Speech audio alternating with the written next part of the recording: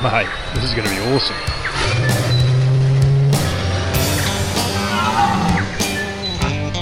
He's must have to come down this hill. Hit him. It's more than just a hobby, it's who we are.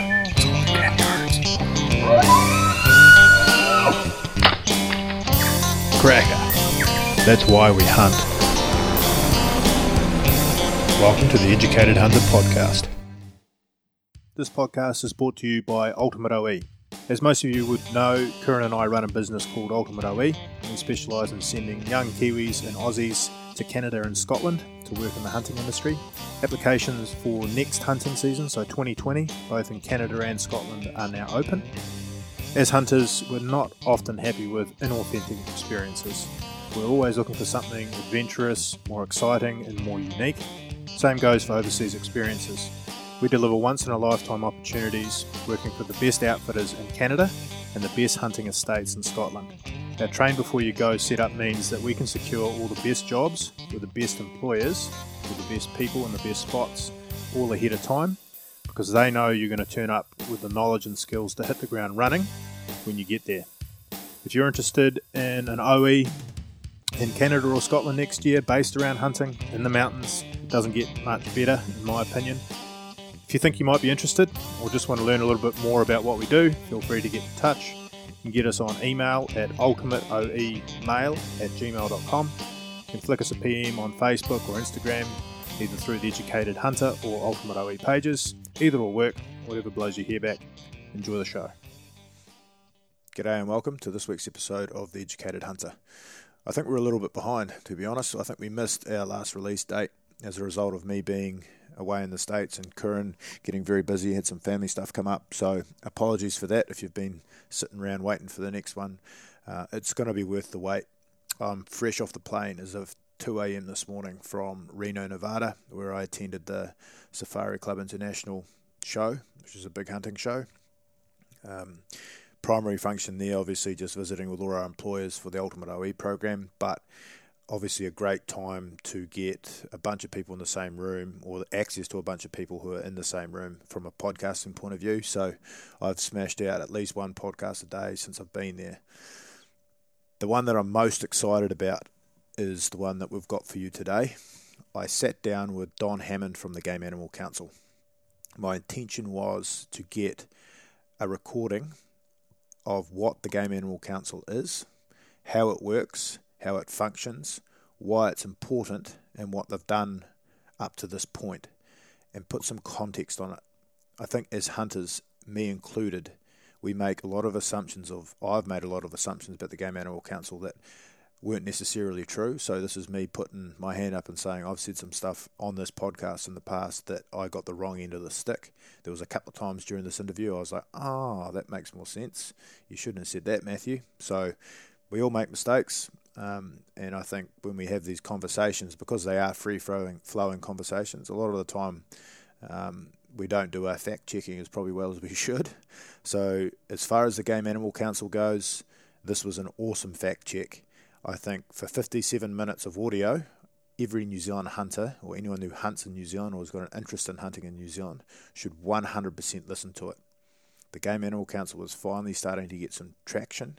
And I think this podcast does a really good job of explaining why, as hunters, be it commercial, professional, recreational, it doesn't matter, we should care about the Game Animal Council, why we should support the Game Animal Council, and understand what they do and just how important they are for hunters in New Zealand. So have a listen to this, and then if you see anyone, hear anyone talking about the Game Animal Council and you think that they've got the wrong end of the stick or maybe not quite the right idea, then I suggest putting this in front of them and saying, hey look, take an hour out of your life next time you're going for a long drive or sitting on the tractor or doing whatever, and listen to Don explain the journey for the last 6 years since we had the Game Animal Council was formed, and essentially some of the short passes he got from the government and what he's had to deal with in order to get as far as he's got.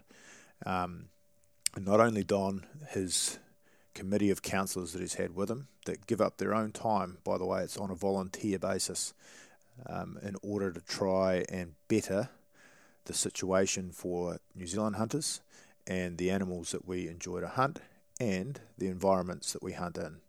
It's incredibly powerful, I think. I'm blowing my own trumpet. I'm the only one who's ever heard it, so I could be completely off base, but listen for the next hour and let us know what you think. Cheers. Thank you, Don, for joining me. I've managed to grab Don Hammond. We are in Reno, Nevada at the moment at the SCI convention, and you're actually here under your New Zealand Professional Hunting Guides capacity, is that right? A combination of professional hunting guides and representing Game Animal Council, and the support of the guides is really important. Yep, I agree with that. And as far as the Game Animal Council goes, where do you sit? What's your role within the Game Animal Council now and in the past? So I'm chairman of the Game Animal Council. I was appointed by the Minister as the inaugural chair in 2014. I'm coming to the end of my statutory term. I can't serve more than 6 years. Okay. So I've had the huge privilege, I think, of getting the team together and establishing the Game Animal Council. It's been a slow start because of resources, but I think we've got a tremendous team and we're starting to get traction. Yep. Vitally important to the sector, to the whole hunting sector in New Zealand. Yep. And in my view, probably the most significant opportunity that the hunting sector has had since the demise of the acclimatisation societies in the 1930s, and I very firmly believe that we are unlikely to ever get the opportunity again. Yeah. So it's absolutely crucial we get it right this time. We add value to both the hunters and the non-hunters, and we create a society where hunting is respected and valued. At the same time protecting the things that we as Kiwis hold close, which is, our indigenous species and the wide open spaces and environment. Yep, agree with that. And like we were talking about before we hit record, the Game Animal Council, when it was formed in 2014, there's a lot of good old New Zealand hunters, what I'd call the average New Zealand hunting public, that either has no idea what the Game Animal Council is, has an idea of it that's maybe not 100% correct, or a formed opinion. So what exactly is the Game Animal Council, and what is it? What's the primary function? What's it there for, from my perspective, a New Zealand hunter? Yeah, really good question, Matt, and a good point about our visibility, I suppose, amongst the hunting sector. Quite deliberately, when the council was established, we had very, very minimal resources. Yep. And everyone wanted to hit the headlines, get on social media, get in the magazines. And I said, let's just take this slowly, because we create an expectation, yep, and then we don't have the resources to respond to that expectation. That's actually more damaging than people not knowing you exist. Yeah. So it's been absolutely vital that we just build up slowly, create the resource that we can support and respond to the expectations of the hunting sector. Where do I see it heading in the things that are important? Game animals are part of our culture in New Zealand. We go back to pre-European, and Māori had a very strong hunting culture. They needed that to survive. With the arrival of European, a number of new species were brought to New Zealand, and we can debate the pros and cons of that, but the reality is they exist. We need to respect that there is a strong hunting culture. The opportunity for the average Kiwi to get out and go hunting is deeply embedded in New Zealand. And equally, there's a lot of people in New Zealand who rely on that hunting opportunity to provide food for their family. So it's not just about sport and recreation and commerce, it's about providing protein for the family. Yep. And we see that particularly in some small rural communities where pork and venison is the staple meat, yep, and supplemented by fish. Yep. So that hunting culture is very, very strong, and it's the belief of the council and I think all hunters that they want that opportunity for future generations. Yep. Now, I think we've moved on from the days of we just want a deer behind every tree so that it's really easy. We've got a huge respect for our natural environment. That's what we cherish, and it's what makes New Zealand different. Yep. And so we want to create an environment where those game animal herds are managed within the constraints of the environment, to create opportunities for both the recreational hunter, the guy that's out hunting to provide food for his family, and those that are providing commercial opportunities, particularly for overseas visitors. Yeah. And that requires management. You just can't sort of have a laissez-faire approach where everyone just sort of, oh, well, we'll sort it out if it becomes a problem. We need to manage these resources within the constraints. Yeah. So there's two aspects there I want to hit on. The second one is I want to talk about what management means compared to control. I think that's a really important differentiation to make. But before we get to that, the Game Animal Council is a statutory body. What does that mean from a political sense in terms of what your actual function or reach, or what do you actually physically do as the council? Yeah, that's a crucial differentiation, I guess, Matt. We've had a number of clubs and associations. We've got the deer stalkers and the pig hunters and various other people that are a group of like-minded individuals getting together to promote their particular hunting interest. The Game Animal Council is a statutory body. It has its own act, the Game Animal Council Act. Its council members are appointed by the Minister, and it has the Minister of Conservation, and it has a responsibility to provide advice to the Minister and through to government in various things that relate to hunting, such as not only game animals but firearms and a whole bunch of other aspects of our society. So our responsibilities are, we have statutory responsibilities. We also have something that those clubs and that don't have, and that is that as a statutory body, we are part of government. Right. And therefore, when various components of government are thinking about new legislation or Resource Management Act plans, management plans for national parks, all of those sorts of things, the Game Animal Council as a statutory body has that opportunity, that right to be heard and consulted with, whereas the clubs and associations who do a great job, there is no legal obligation for the Crown to listen to them.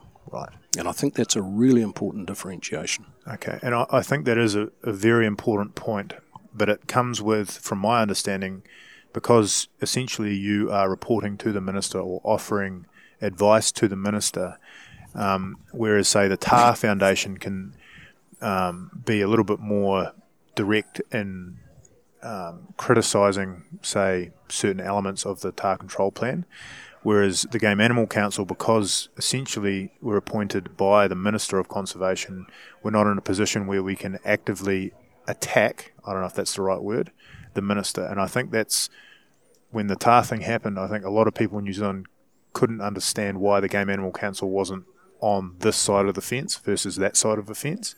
So I think that's a really important differentiation to make, and understand that relationship that the Game Animal Council has to have with the appointed Conservation Minister at the time. You're absolutely right. We are part of government, and as a consequence, we need to think carefully about our position on and a whole bunch of issues. 1080 is another one. Yeah. Helicopter recovery of meat is another one, where we are there to try and provide that middle ground where we can get a compromise that works for everybody.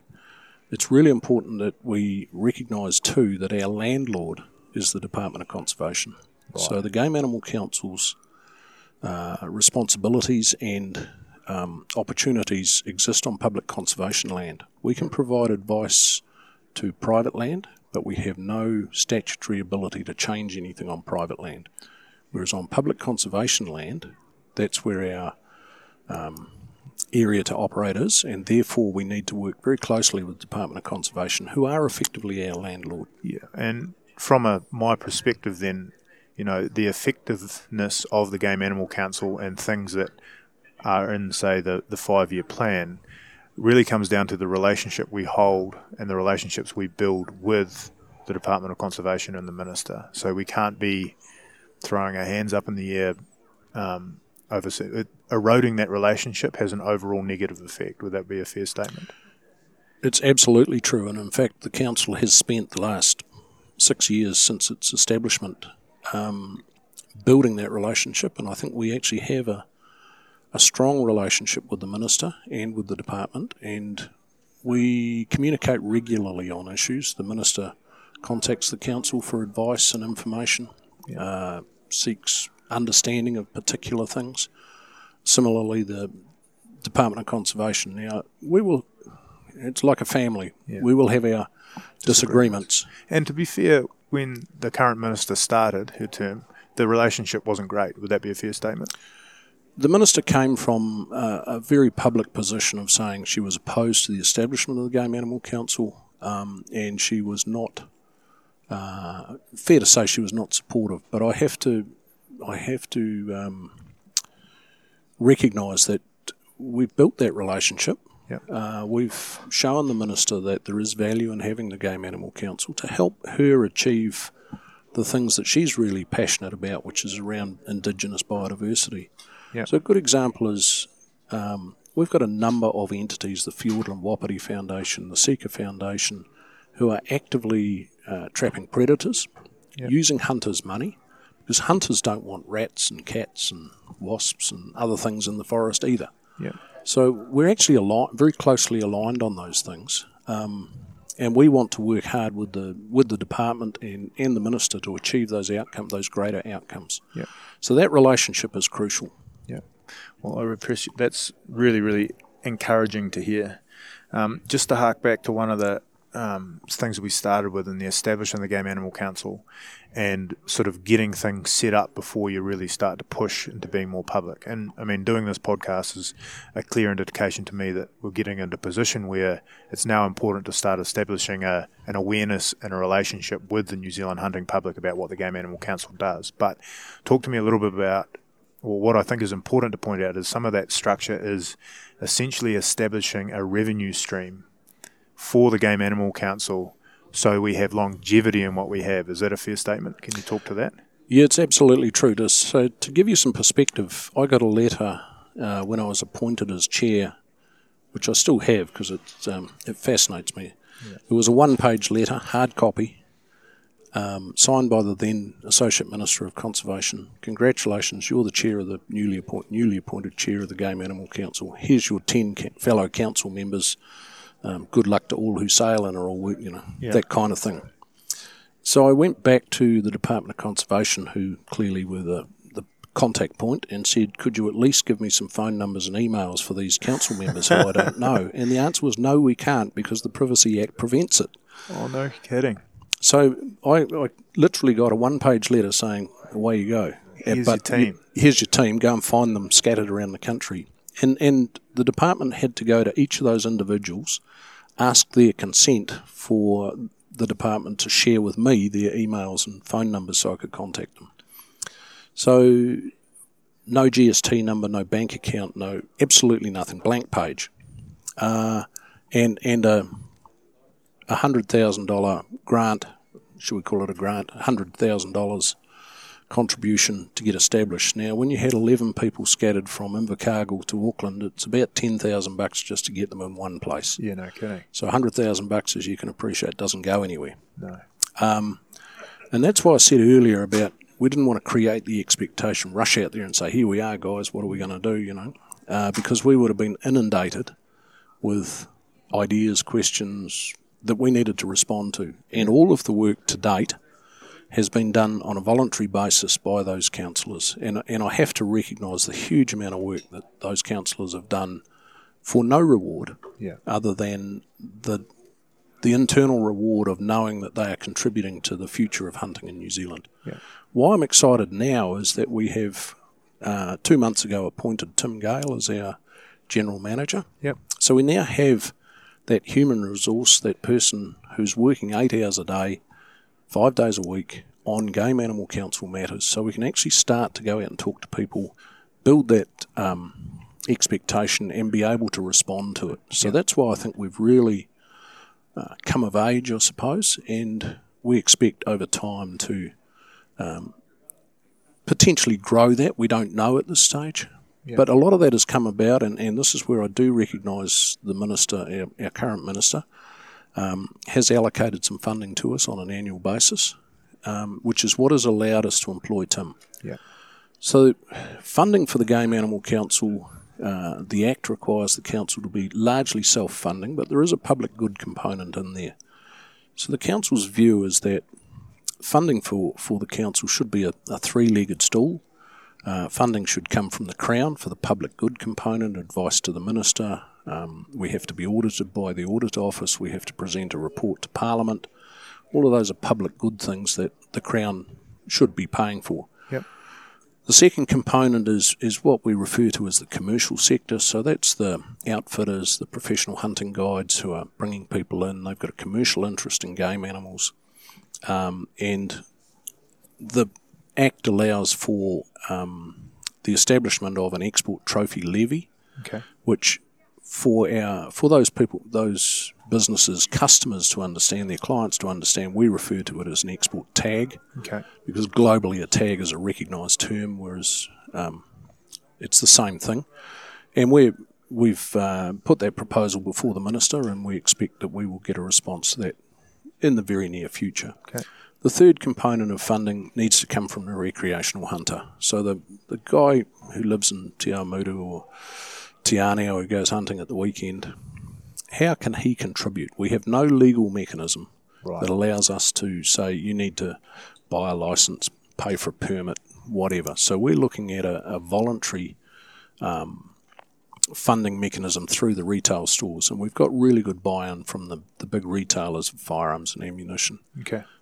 Where they will assist in contributing to the Game Animal Council. So if we've got those three components, we have a stable funding base. It allows us to really start doing some good work. Some of that's research, some of it's training and safety, and a whole bunch of things that we haven't been able to do to date. And we're not completely reliant on any one.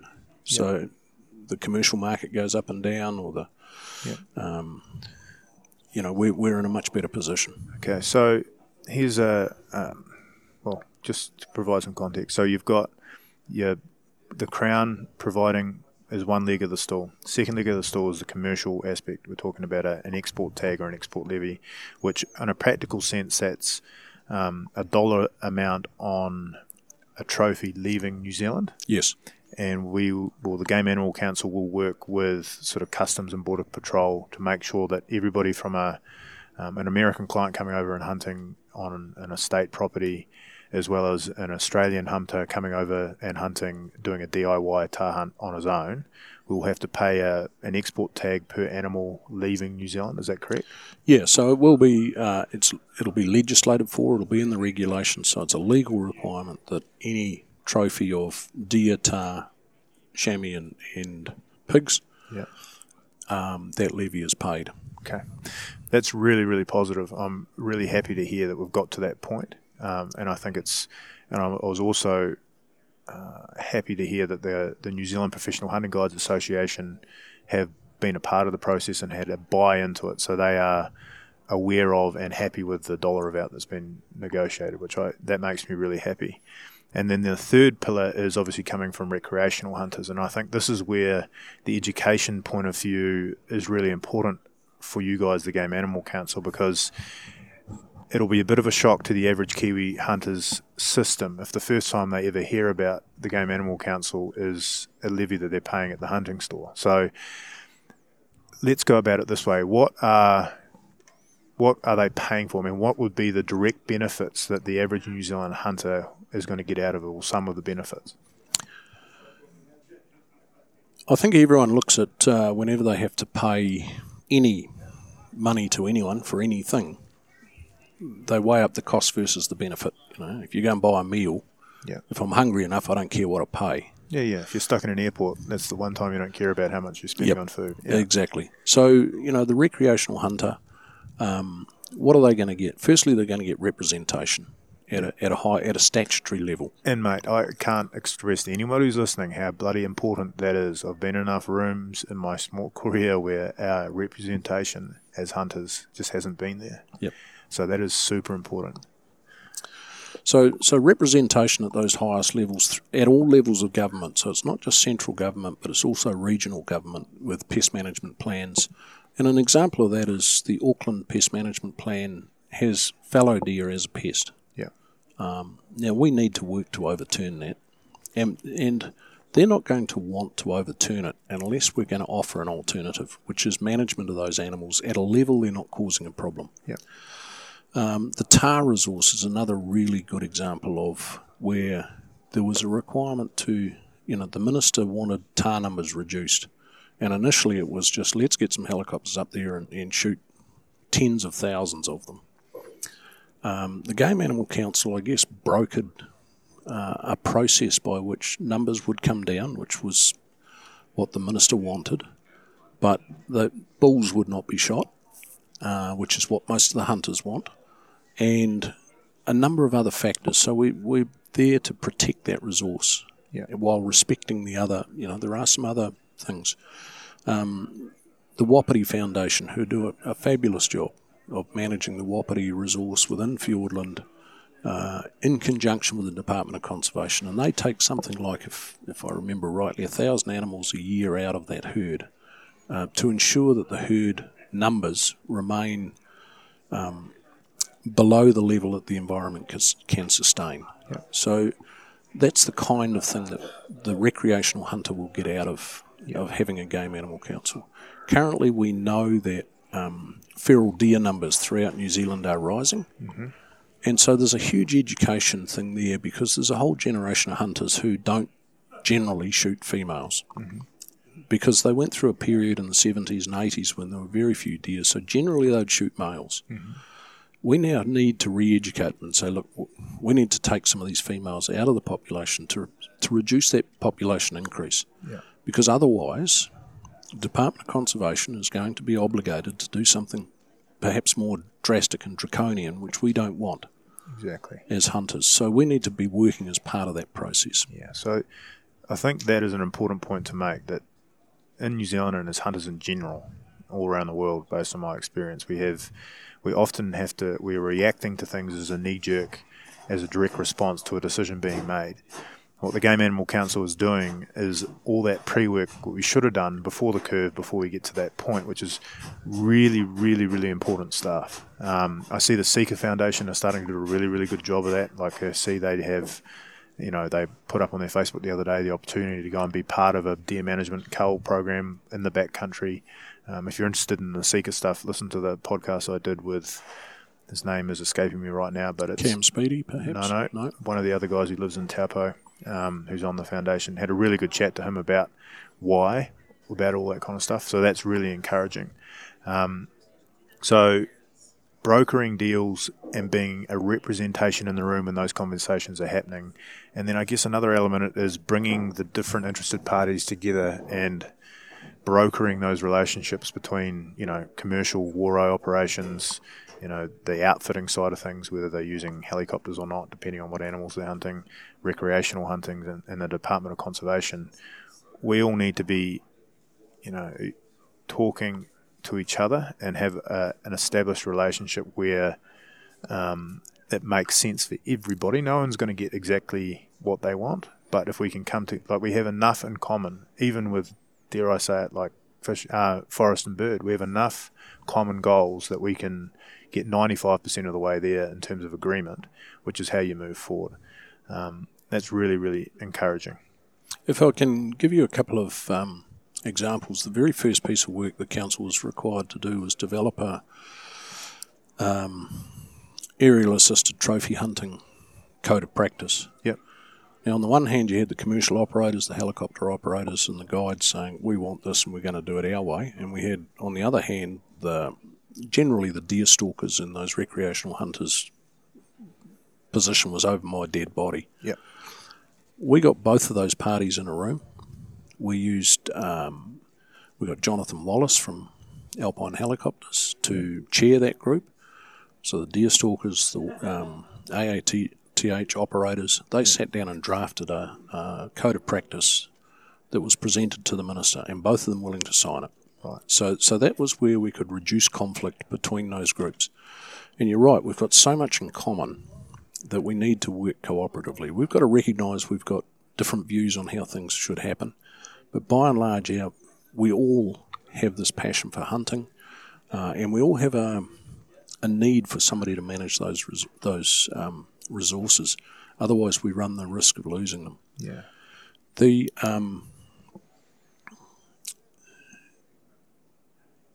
We're doing, further work in things like a few years ago, the department started its Battle for Our Birds program because they recognised there were these huge beach mast years, which would result in a big explosion of rodents, particularly rats and stoats.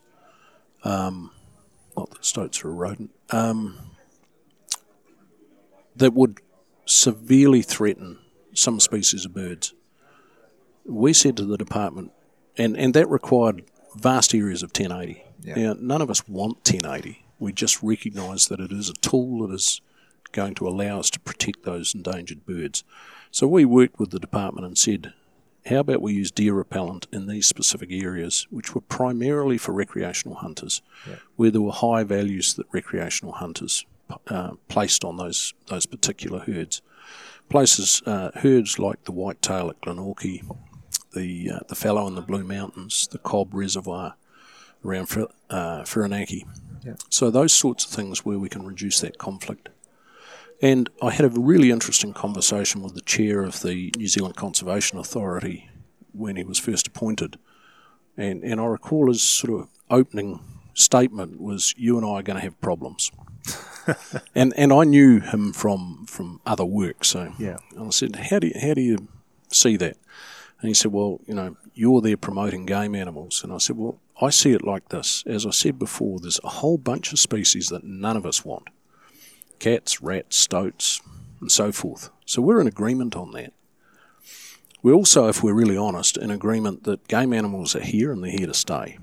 So the only area where there's potential conflict is at what number should those game animals be. Yeah. You want low numbers, hunters want higher numbers. There's got to be some middle ground where we can work together on bigger outcomes such as our Indigenous biodiversity, such as getting people out, recreating, hunting, all the health and all those other sorts of things. So when you think about it, we've got much more in common than...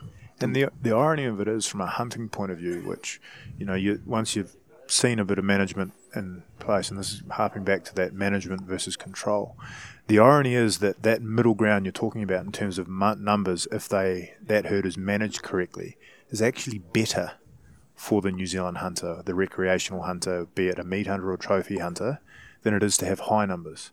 High numbers result in poor quality antlers, poor quality condition, so they're not as good to eat, they have less fat, they breed less, and the overall population is not as good as it would be if you reduced the number, they had ample amount to eat, but at the same time, they're not creating a overly or too extreme impact on the natural environment, which is what the other side want to protect. So that middle number is actually good for both sides. So it's not like we even have to have a compromise.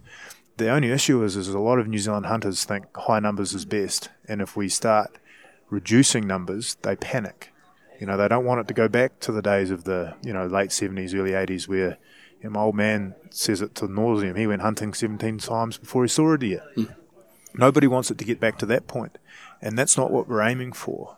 We're aiming for that middle ground, which would benefit everybody, and it's frustrating at times when you're like, the worst thing I can do, or anyone can probably do, is go on social media and see some of the comments and the short-sightedness of your average guy that's an armchair expert to say that we could do this and this and Doc are just out to get us and blah, blah, blah. It's really frustrating because all that does is erode the overall goal. So that does make me feel, it gives me hope. Let's put it that way. You're absolutely right, and I think the Seeker Foundation, you look at the data they've got, the quality of the animals, there's too many of them fundamentally. The Minister knows that, we know that. So the real question comes, how do we change that? Yeah. The animals are in poor condition, so they're not going to grow good heads, they're not that good to eat. And at the end of the day, even an animal welfare thing, you don't want animals starving to death. No, it's just simply not right. And you don't want a deer choking on a 1080 pellet either from an animal welfare point of view. Like, let's be honest. Yep. If you did that in a fence out the front on State Highway 1, you'd spend time in jail if you did that to your deer herd. Yep. So let's be perfectly honest about that. Nobody really wants that outcome. So as hunters, I think there's an opportunity to, we're guilty a little bit in New Zealand of, as long as our little patch is looked after, we don't actually really care what's happening with everything else. We might say we do, or, maybe we want to go hunt a tahr someday, so we'll sign something or donate a bit of money there, but as long as nobody's touching our little patch. So we have an obligation, I think, to step up and manage that little bit. And I think that's one of the biggest hurdles we've got from an education point of view, is having guys understand the difference between management and control. We've had control hammered into us for so long. People think that going out and just culling deer is management. It's not. It's culling. So you're exterminating rather than enhancing. Management is enhancing and is better for everything, but the pill we're going to have to swallow as a New Zealand hunter is management actually means constraint and restriction and a logical plan, not just do whatever the hell you want. Which I think, let's talk about the TAR app that you guys have launched, which I think is a great initiative. I think some elements of the New Zealand hunting public viewed that as the ability for them to be involved in the culling operation. So, okay, culling's now on New Zealand hunters. Let's use the app to go out and we'll just report how many animals we shoot. That's not what it's there for, is it? No, and the TAR app I think is a huge innovation. We don't know what, with any certainty, what the contribution of the recreational hunter is. Anecdotally we hear of people shooting tahr. What the department needs, and the minister needs, and we need, is science, is evidence that actually X number of tahr have been taken out. Now, the data we get just simply says, in Mount Cook National Park on the 13th of January, somebody shot a female. That's all we know. That's all we need to know. Yeah. Because we can collate that data and firstly confirm just how significant the recreational hunter contribution to taking animals is. Yeah. And secondly, we can then redesign our management plans around, well, we know the recreational hunter's going to take this many, we know the commercial hunters need that many. What's the population dynamics that will allow those things to happen? Yeah. On the outskirts of Copenhagen is a huge park, and they manage several species of deer within that park. Yeah. And the head gamekeeper can tell you to within one or two animals exactly how many hinds, how many stags of every age class there are. Wow. On every species. And the king comes along once a year and shoots the 13-year-old stag. Yeah. And there's two 12-year-olds and there's 5 11-year-olds. And you can go round with him and he will say, oh, there'll be a little herd over here and there's a spiker in amongst there with a broken tine, we'll shoot him. Yeah. That's management. That's really intense management. That's extreme. We're never going to get to that point. We'll never get to that. Yeah. But what we need is to understand fecundity rates, how many, when the animals are in good health, what's their breeding rate. Yeah. So for tahr in particular, we want large numbers of males rather than females. Yeah. In Woodhill, for the fallow herd, we want big, healthy animals because it's a meat herd. It's not a trophy herd. Yeah. So we've got to recognise that's different in different places. Yeah. How do we do that? We need science. That requires resources, obviously, and it requires the recreational hunter to be part of that process. Yeah. So from a Game Animal Council point of view, how much of your, remit or mandate is dedicated to gathering that science research? So as noted before, we've really only just got to the point where we've got the resources to really start focusing on that. Mm-hmm. The best we've been able to do is to date is coattail on a few other research projects to work with universities and DOC and the various animal foundations, Seeker and TAR and Wapiti. Is it a future focus? It is absolutely a future focus. Right. And as the resource becomes available, we need to be thinking about, okay, what data is required to help support this?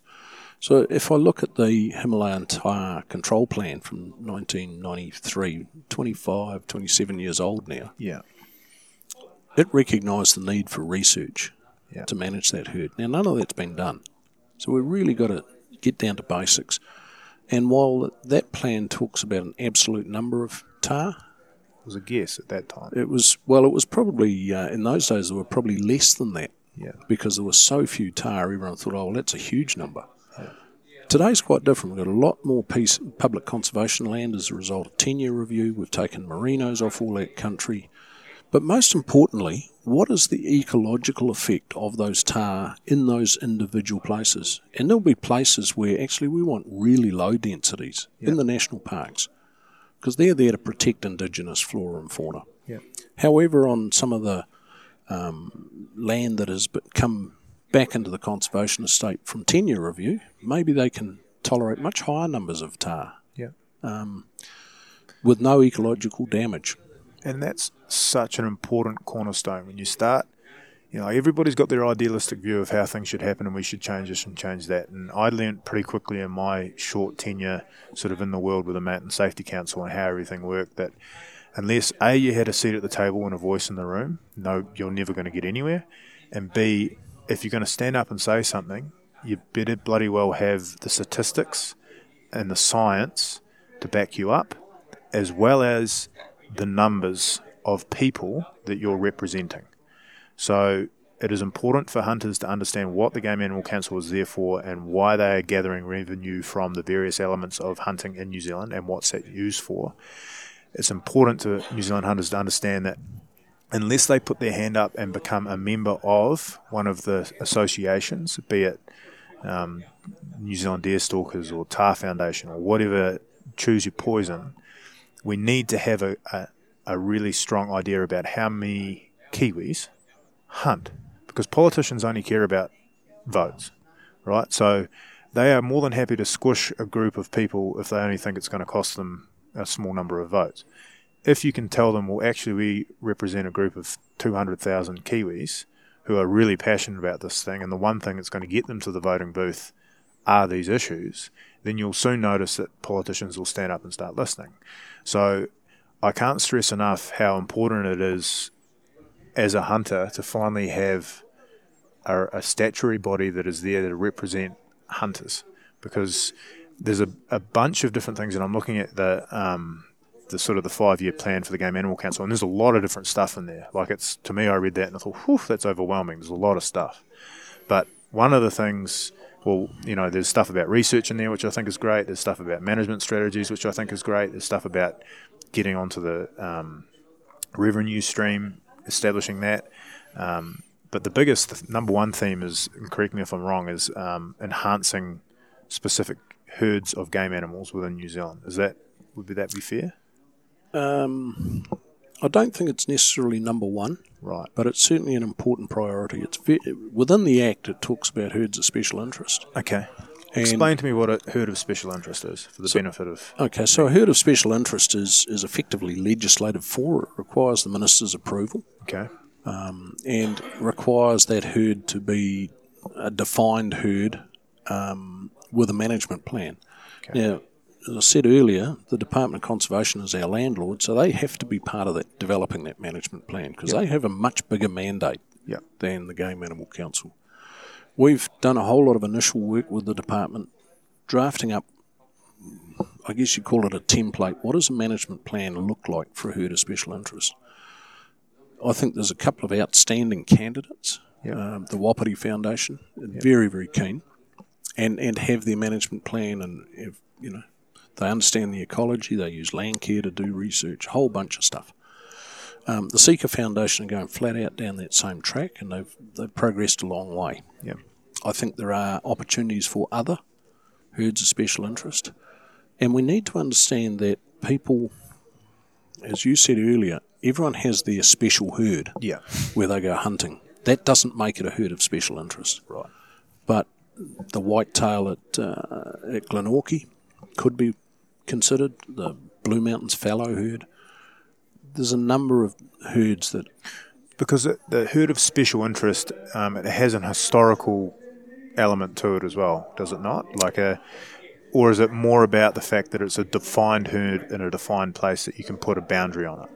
It's probably more the latter, but I think if we look at the history, we had what were called recreational hunting areas developed under the Forest Service, which was really a response to the meat recovery industry in the 60s, 70s and early 80s. Established under the Wild Animal Control Act, sort of largely in abeyance, but it was the precursor to developing or recognising that some herds had, in some places, had special importance to recreational hunters. Interestingly, I did my honours paper I wrote the Capel's Greenstown Really? I didn't know that. recreational hunting area plan. A lot of that has we've moved on from that. Yeah. That was focused on particular herds, but in a geographic place that everyone valued. Yeah. I think the herds of special interest require a defined geographic area. We need to have a justification for saying, actually, this one we need to consider this as a herd of special interest versus somewhere else, which is interesting but not necessarily that special. Yeah. We also need to prioritise. Because of resources. We also need to recognise that currently our Minister has said she's not willing to entertain the gazettal of any herds of special interest. But again, I think that's partly an education process both for hunters and for our Minister and the department, that actually if we had a herd of special interest for, say, Sika, we then have the mandate to start managing that herd and achieve the outcomes that everyone wants, which is clearly at the moment less animals in better condition, help improve the habitat, all those sorts of things. So really important. Okay. And I think it's important to say too that, herds of special interest are, probably going to be reserved for those, as you say, special, let's call it special herds. But that doesn't necessarily mean that, if you're sitting in Palmy thinking about your hunting opportunities in the Ruahinis or the Tararuas, it doesn't mean that those areas can't be managed better than they are currently being managed right now. For example, there's always been particularly in those areas that aren't the marquee Wapiti areas or the Tar or the, Otago red deer herd, whatever, the guys that are hunting, primarily meat hunting, but, if you see a 12-pointer, you're not going to shoot it, type hunters in the Tararuas sort of feel like probably feel like they're not part of that special conversation. But those guys are equally as passionate about their spots, and they have the same gripes with, wild animal waro stuff and helicopter pilots and dock, and in those areas, there's no reason why, as a group of hunters in a specific area, you can't band together and have these conversations with, your local authorities, local dock, local waro helicopter pilots. I mean, most of the helicopter pilots are hunters. They understand it, but there's no coherent management. They're in the air, they see there's lots of deer, so for them, it's pretty obvious there's lots, and whereas the recreational hunters are complaining because they have to walk more than 5 minutes from a car park, or, they go up into the tops and they can't find any mature stags, or whatever the gripe is. I'm just making this stuff up. But if you're sitting there thinking, well, I don't live by the Wapiti, or I don't live by the Tar, or I'm not hunting whitetail and Glen Orchy, so this doesn't really apply to me. I honestly think that although these herds of special interest are sort of the flagship of that movement, and hopefully we'll get there as different governments change and we get different ministers, we're going to keep working as a hunters group in the Game Animal Council. But I think there's an opportunity to take that example and bring it onto your home patch. Like, it's amazing what a little bit of management does. And depending on where it is, everywhere is different. Like the Tararuas is going to have a very different management plan from what, Glen Orchy whitetail is going to look at. Like it's night and day. And if you actually sit down and have the conversations and leave all the historical baggage at the door, I think you'll find that, your interests are actually aligned in a lot of different ways. Like the guys that are flying the helicopters, they want there to be deer for them to hunt, and they want it to be a consistent number over a consistent period of time because they're trying to run a business and make money. The recreational guys want a good number of animals, want them to be in good condition, and they, if they're trophy hunters, they might want to shoot the odd big one, and DOC want them to be managed at a certain level so they're not causing damage. So bring all your local people to the table and have that conversation. Like, I can't stress that enough. Yeah, you make a really good point there, Matt, and I use as an example, you've raised the ruahinis. So the Game Animal Council has effectively brought the combatants together in a ruahini, it's called Ruahini Red Deer Working Group. That's cool. Which included the helicopter operators and the deer stalkers and various other people to try and iron out, how can we manage this and avoid and reduce the conflict between those users. The Waro guys, what they want is good-sized animals. They don't want to go around shooting skinny animals because that's not what they're looking for. You're absolutely right. They want a consistent supply, if that's the term. Yeah.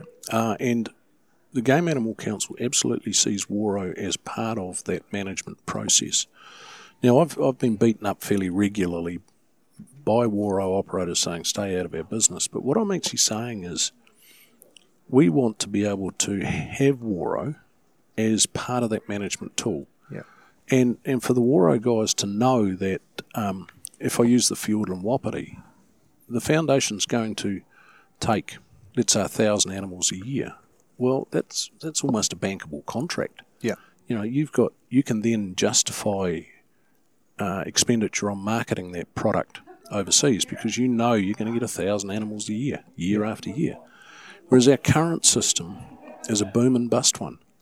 Price of venison goes up, every helicopter's out there chasing them, causing mayhem, and then as soon as the price drops, everyone... Yeah. Well, if you're a processor and a marketer...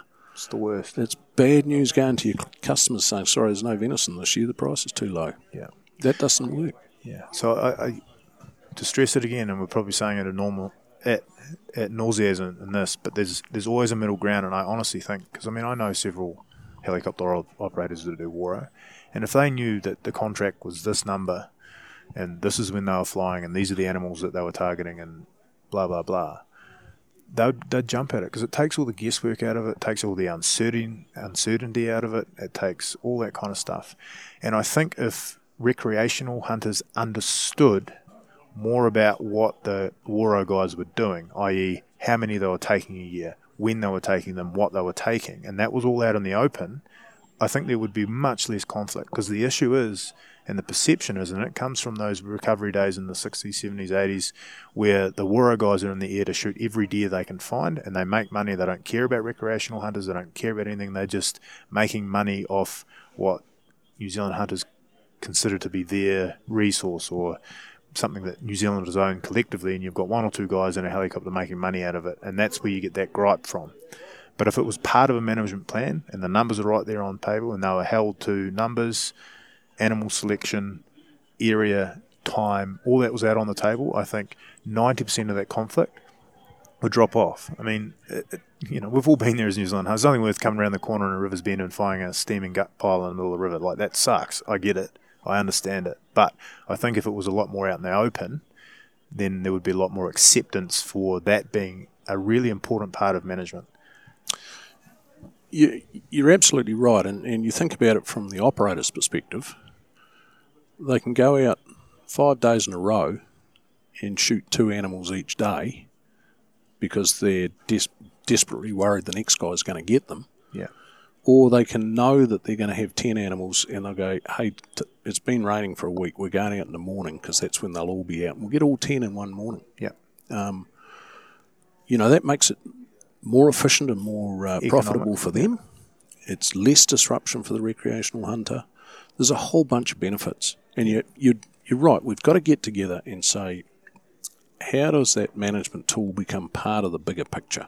Yeah. And we get the quality of herds we want, we get the quality of habitat we want.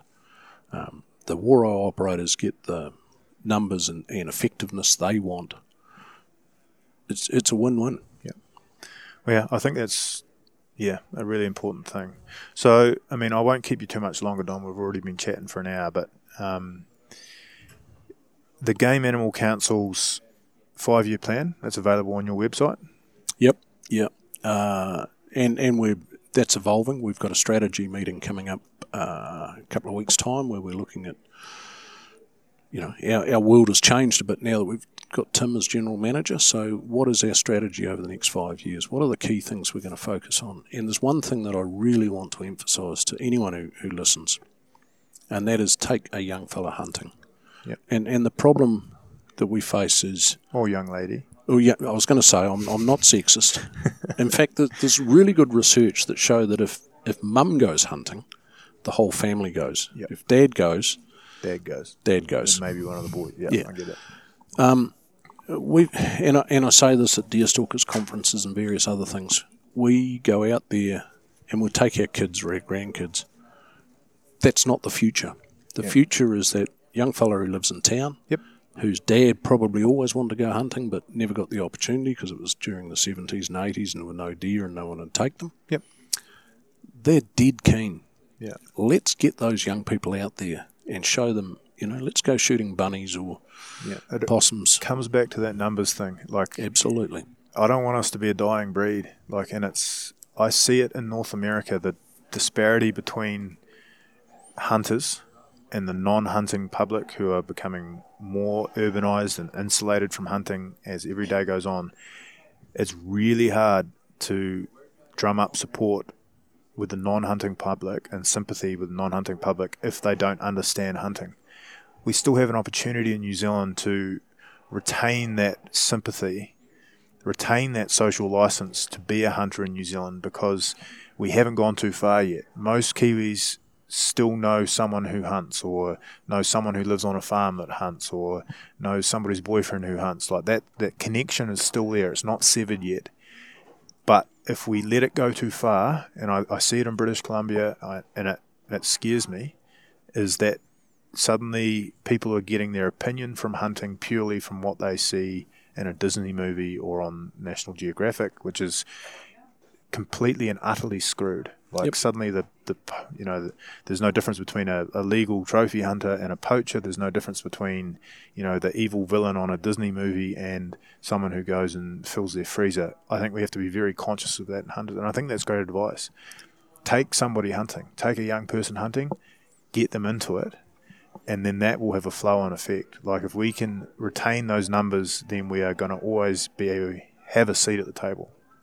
Yeah, and especially take somebody who normally would not have that opportunity. Yep. Your own kids have got it, your own grandkids, but that kid in town, boy or girl, or even parent, if they've got the opportunity, and I think I can say with a high level of confidence, every hunter remembers their first deer or their first rabbit or the first thing they shot. It was a hell of a thrill. Yep. And if we get that young person or their parents out there and they get that thrill, they'll go, actually, whether I go hunting every weekend or not, it's not important. I want that opportunity to be there for me or my children or whatever. Yeah. That's the critical thing. And it helps try and explain hunting to somebody who's never hunted before. It's a very difficult thing. It's impossible to do. I've tried for years and I've almost given up trying to have that conversation. You can do it, but it's 2 hours out of your life.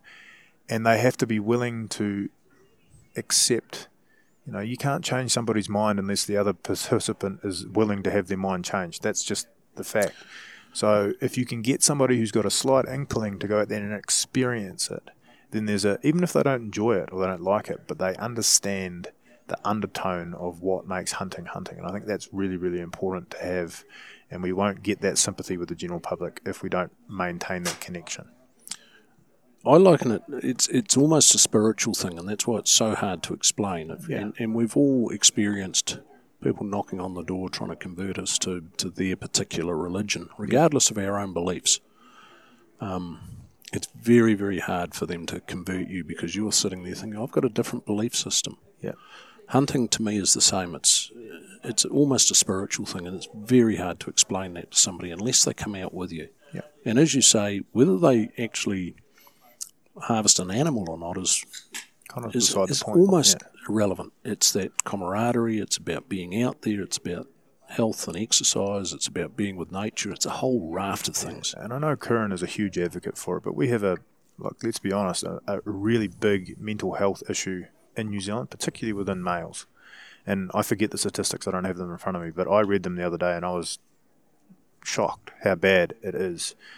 For me, I mean, being out in the Wop Wops, in our national parks in New Zealand, chasing animals around, whether you get one or not, has such a massive health, mental, physical, just overall well-being benefit that, you know, I cannot stress enough how much I need it in my mind, like in my life. If I took hunting and being in the outdoors out of what I do, I wouldn't last very long. I mean, and to be fair, if you analyse how much I've pulled the trigger in the last 5 years, it'd probably be 3 or 4 times total. As many as that? Yeah. I wish I had that many opportunities. Exactly. But I hunt a lot. Yeah. You know, and I guide and I'm hunting and I'm out there and I'm doing it and I get what I need to get from that scenario without actually pulling the trigger. And I think that's really important to stress. But again, you know, we're preaching to the converted. The people listening to this already know that. So the challenge that Don's putting forward and what I'm putting forward is take somebody who doesn't understand that yet and educate them on why. Yep. I think that's probably our single biggest challenge. Yep. Going forward. We're living in a rapidly changing world, and the pace of that change is accelerating. We're becoming more and more urbanised and less, or more and more divorced from nature, from the outdoors, from where our food comes from, all of those things. And I can see, not just for hunting, but for agriculture, for a whole raft of things, some real challenges occurring over the next decade. And they will be considerably worse if we don't do our best to get people to understand what it's all about. And big picture, I mean, the next time you look at somebody's comment on Facebook about something that you disagree with and go to battle with them, like those little internal battles that we have within each other as recreational hunters, and then the battles that recreational hunters might have with the professional hunting community, or the battles that the professional hunting community might have with the Waro commercial side of things. All those battles and all that energy that we're spending fighting each other over 5% of a difference of opinion when we agree with 95% is a distraction, a waste of time and energy, while the real big battle that we have as hunters going forward is the potential for us to lose the social license to hunt in New Zealand because we lose contact with and we lose the sympathy of or understanding of the non-hunting general public, who will for now and forever always outnumber us and will continue to become more disconnected, less educated and bigger in volume. So that is the big battle. At the end of the day, all of this stuff we've been talking about is great for the Game Animal Council, great for hunting, all this kind of stuff. But we've got to remember, like, picking our battles as hunters is really important. So next time you're going to have a crack at another hunter, just stop for a minute and think how much time and effort you're going to spend and emotion you're going to expend in this battle that, you know, the end result's probably going to be a lose-lose for both of you when we should be focusing on the bigger picture. Couldn't agree more, and I really appreciate the opportunity to share that thinking. Yeah, well, thank you very much for joining me today, Don. I know you're a busy man. We'll get this out there and promote the shit out of it and we'll do the same. I'll make sure that Tim knows it's up and available, and we'll try and get people to listen. I mean, to spend, 57 minutes of your life to understand, you know, a little bit more about what's happening in the background politically and functionally and how our whole system works in New Zealand. I think it's good for all New Zealand hunters. So thank you for taking the time. And thank you for the opportunity. Perfect. G'day. Thanks for listening to the Educated Hunter podcast. There are a number of ways you can connect with myself, Matthew Gibson, or my partner in crime, Curran Ireland, at The Educated Hunter. And the hub for all of this is our website, theeducatedhunter.com. Our Instagram page is @theeducatedhunter. Our website also has a spot where you can sign up for our newsletter that comes once every 2 weeks and is full of relevant information about hunting in New Zealand and around the world. And lastly, you can search out any of the episodes that we've done in the past and find the show notes on that episode. Other than that, thanks very much for listening, and I hope you're having a good day wherever you are and your next hunting adventure is not too far away.